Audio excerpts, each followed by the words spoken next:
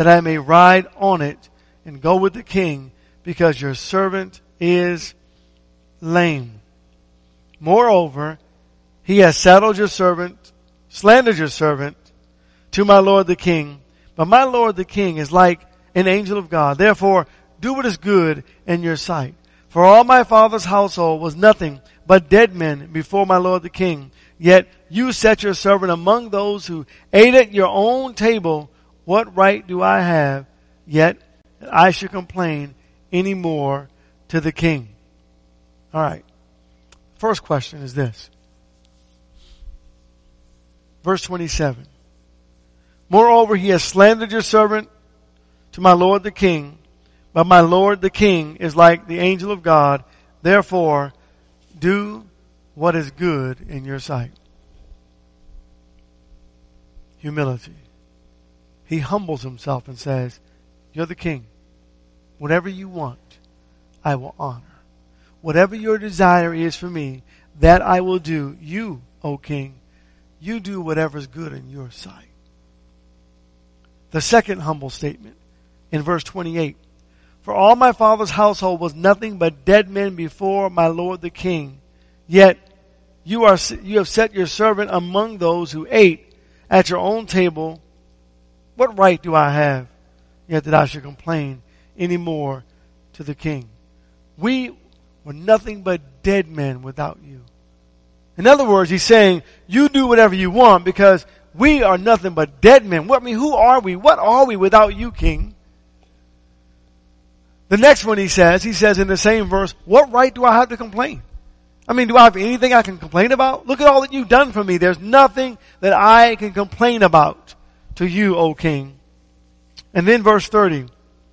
Mephibosheth said to the king, let him even take it all, since my lord the king has come safely to his own house. He's talking about Ziba. How the question now about the property and the land and all that belonged to the king and all that belonged to the king's son that was transferred to Mephibosheth, and Ziba was arguing and fighting to keep this stuff, and Mephibosheth says to the king, king, I want you to think about this. I want you to do what's ever good in your sight. And king, I want you to recognize that we were nothing but dead men. We were nothing without you. We have no reason and no right to complain. Let him take it all. If that's what he's fighting over, let him have it all. I'm just so happy and thankful that you've returned here safely. Okay, all of that was the introduction to the sermon. No, just kidding. But that is. I want you to get that.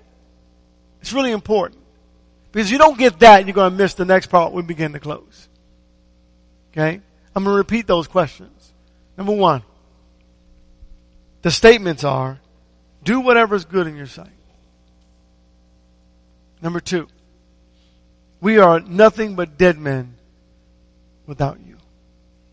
Number three. We have no reason to complain. And number four, let him take it all. 2 Samuel chapter 9, please. How do you feel when you think about these statements? Mephibosheth was measuring himself up to the king. The king is a man. Nothing more than a man. How do you feel when you think about these statements? When you look up to heaven, to God? Do we ever make these kinds of statements in humility to our God? Through our actions or even through our words? Or do we feel kind of like God kind of owes us? Or do we find true humility in our hearts? And thinking about these statements, we would say to the Father, Father, and we could make those kinds of statements to our God, even in our times of difficulty. Do we see ourselves as being, in all reality, useless and worthless servants without God? It's like I thought I was something until I met Jesus. And then I realized I was absolutely nothing. Or have we not come off of that high horse yet? And we still feel like we're something without Jesus? Or do we recognize our true position is that without God, we are nothing? Or are you offended or insulted when I say that? That you're nothing without God. And I'm nothing without God. Absolutely, positively nothing. Even our stars on Hollywood, nothing without God. Even the president, even the kings of the world, nothing without God. No one can do anything without God. All right? Or does that offend you? And if it does, there's something wrong. Not with God. Right? We're nothing without God. Now you might say, okay, preacher, you need to give us some Bible. And don't worry. I'm going to give you some in just a moment on that. Do whatever is good in your sight. Jesus said that, didn't he? Father, not my will, but thine be done. Am I willing to do whatever is good in the sight of God in my life? Am I willing to even relinquish everything for God? Am I willing to do whatever is good in the sight of God for my God, in submission to my God? John 15, please, in verse 5. He reminded David of something that was very critical and very, very important. In John 15 and verse 5, we have an idea of what that text is, that we are nothing but dead men without God. We are nothing without God. Jesus says in John 15 and verse 5, I am the vine, you are the branches. He who abides in me and I in him, he bears much fruit. For apart from me, you can do nothing. Who believes that one? I thought all this time I've been doing it all by myself. Jesus brings us back to humility and says, no, preacher, you can do nothing without me. Thank you, God. Mephibosheth humbled himself. And then I love the next thought. He came back. He says, David, king, what reason, what power, what right do I have to complain to you about anything in my life? I was dead and you quickened me. You let me eat at your own table. You fed me. You took care of me. Turn to 1 Corinthians 10. You took care of me. You comforted me. You fed me every day. You gave me all this property. You gave me everything. What right do I have to complain? Christians, do you have a right to complain to God? After all that God has done for us, while we were enemies of the cross, and even more being his children, do we really actually have a right to complain to God about anything? No, we don't. But see, humility must take place in the mind to get there, to understand we have no reason to complain. So God gave us an example. The first example was Israel. 1 Corinthians 10 and verse 10, he lists all the things they did wrong and what they complained about. And in verse 10 he says, nor grumble as some of them did and were destroyed by the destroyer. God does not want to hear us complaining. Oh, I know you can read a book somewhere and you can read some book you buy off the shelf and it's going to tell you complain to God all you want. God wants to hear it. God wants to know what's in your heart, which he already knows what's in your heart, but he expects you to come to your senses. Right? You gotta come to your senses. I remember I was talking to a person and they were telling me, yeah, I scream and holler at God. And I was like, took a step over.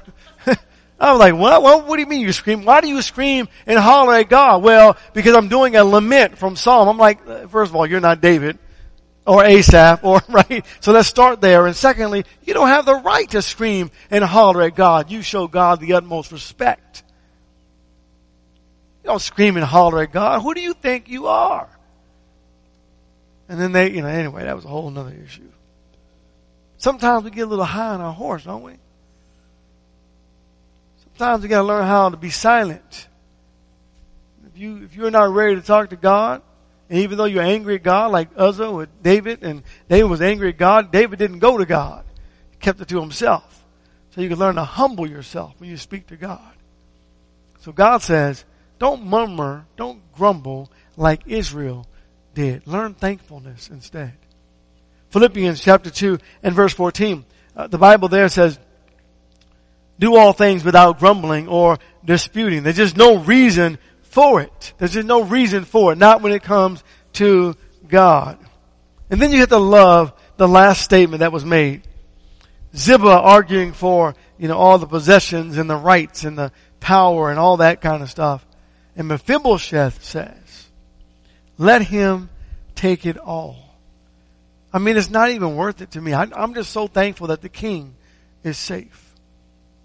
And so I don't know about you, but at some point we come to a point in our lives where we just say, I'm just thankful to be a child of God.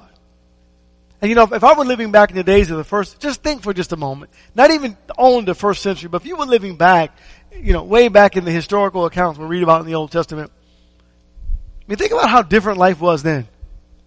Right? Think about how different life was. We complain about wearing masks. Right? Think about how difficult life was for them back then. But no, God has birthed us in this era, in this time which we're living now. Thank you, God, for this. I mean, I'm thankful to have a car and a house and heat and all. They can have it all. The world can have it all. I don't want to lose heaven for comfort. Right? And Mephibosheth said, I don't want to lose my relationship with you, O king, just to have stuff. Luke chapter 9. You see, it's more important to be one with God than to have a bunch of stuff. It's more important to save our souls than to have a bunch of pleasure. It's more important to be one with God. Let Satan have it all. I just want to get to heaven. In verse 23 of Luke chapter 9, and he was saying to them all, if anyone wishes to come after me, let him deny himself and take up his cross daily and follow me.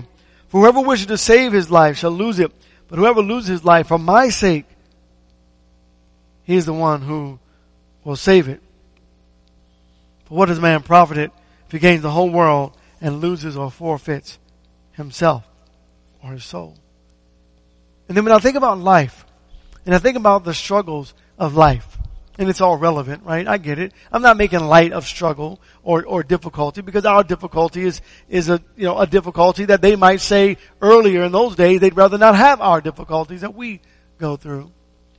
I'm not making light of difficulty, but what I'm saying is, learn to be thankful to God for everything that you have, right? Now look at Job. Job chapter 1. Remember, God gave us this book somewhere early in the days of humanity. And he gave us this book because he wanted us to be able to always step back from calamity. Step aside, get your mind right, and remember one thing. And that is this. Job 1 verse 20. The Bible says, Job arose and tore his robe and shaved his head, and he fell to the ground and worshipped.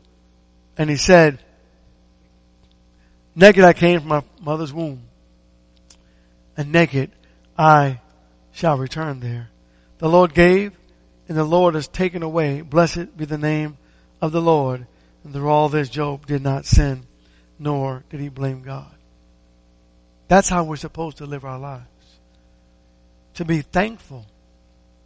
To be thankful. Though Job lost everything, and it's about to get worse, he was still thankful in his heart to God for what he had, for where he was. Even though he wasn't at this point where he wanted to be, he reflected back to all that God has given to him. And he said, unaware that it was Satan that God gave and God has taken away. Job did not exemplify selfishness. God gives. God, don't you take this from me. Right? Don't be an Indian giver, someone said, right? Remember who came up with that? I don't even know who came up with that idea. You hear it growing up. Don't give something and then take it away. That was a horrible idea anyway, whoever came up with that.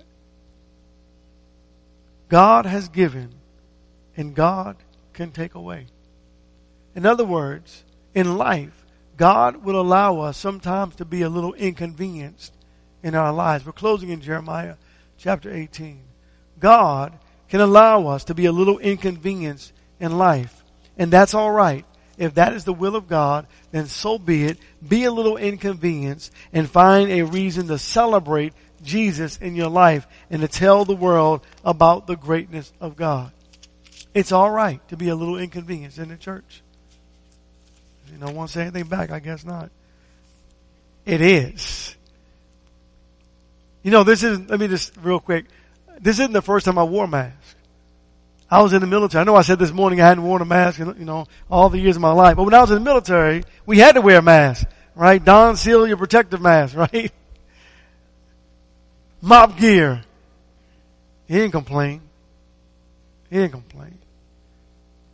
What I'm saying to you is, find happiness in your day-to-day walk with God. I know we're a little inconvenienced right now. Maybe a lot inconvenienced. Maybe whatever. Wherever you put it on the Richter scale, wherever you like for it to be. Be happy. Be happy. Thank you, Jesus. Thank you, God. And like this morning, hallelujah. Praise our God. Does God have the right to allow Satan to inconvenience us? Yes, he does. Jeremiah 18, beginning at verse 1. The word which came to Jeremiah from the Lord, saying, Arise and go down to the potter's house, and there I shall announce my words to you. Then I went down to the potter's house, and there he was making something on the wheel. But the vessel that he was making of clay was spoiled in the hand of the potter. So he made it into another vessel as it pleased the potter to make. Then the word of the Lord came to me, saying, Can I not, O house of Israel, deal with you as this potter does, declares the Lord? Behold, like the clay in the potter's hand, so are you in my hand, O house of Israel. I think about some of the deadly diseases like cancer. Like a long time ago, leprosy still exists, weeping leprosy. I think of some of the horrible and horrific things that are plaguing people's lives today.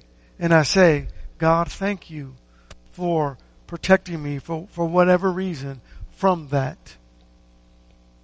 I'm willing to be a little inconvenienced and put a smile on my face to bring glory to God. How about you?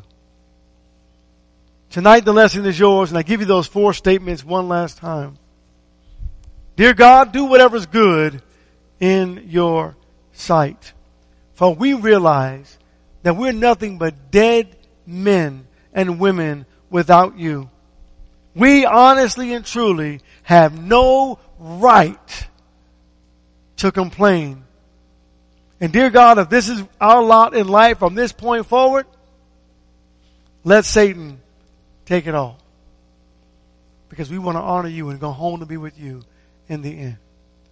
Tonight the lesson is yours. I pray, God, that something will be said, just to encourage you a little bit. I know it may have been a little challenging at times. But brethren, it's not as bad as you think it is. It's not as bad as it could be. Just go back and read the book of Job. Just one time. Just read. Just read chapter 1 and chapter 2. And I guarantee you'll walk away saying, okay, thank you, Lord. I humble myself. Just go back and read that book as a reminder. God gave it to us a long, long time ago for even a time such as this. God bless you, and thank you very much for your time. I appreciate it.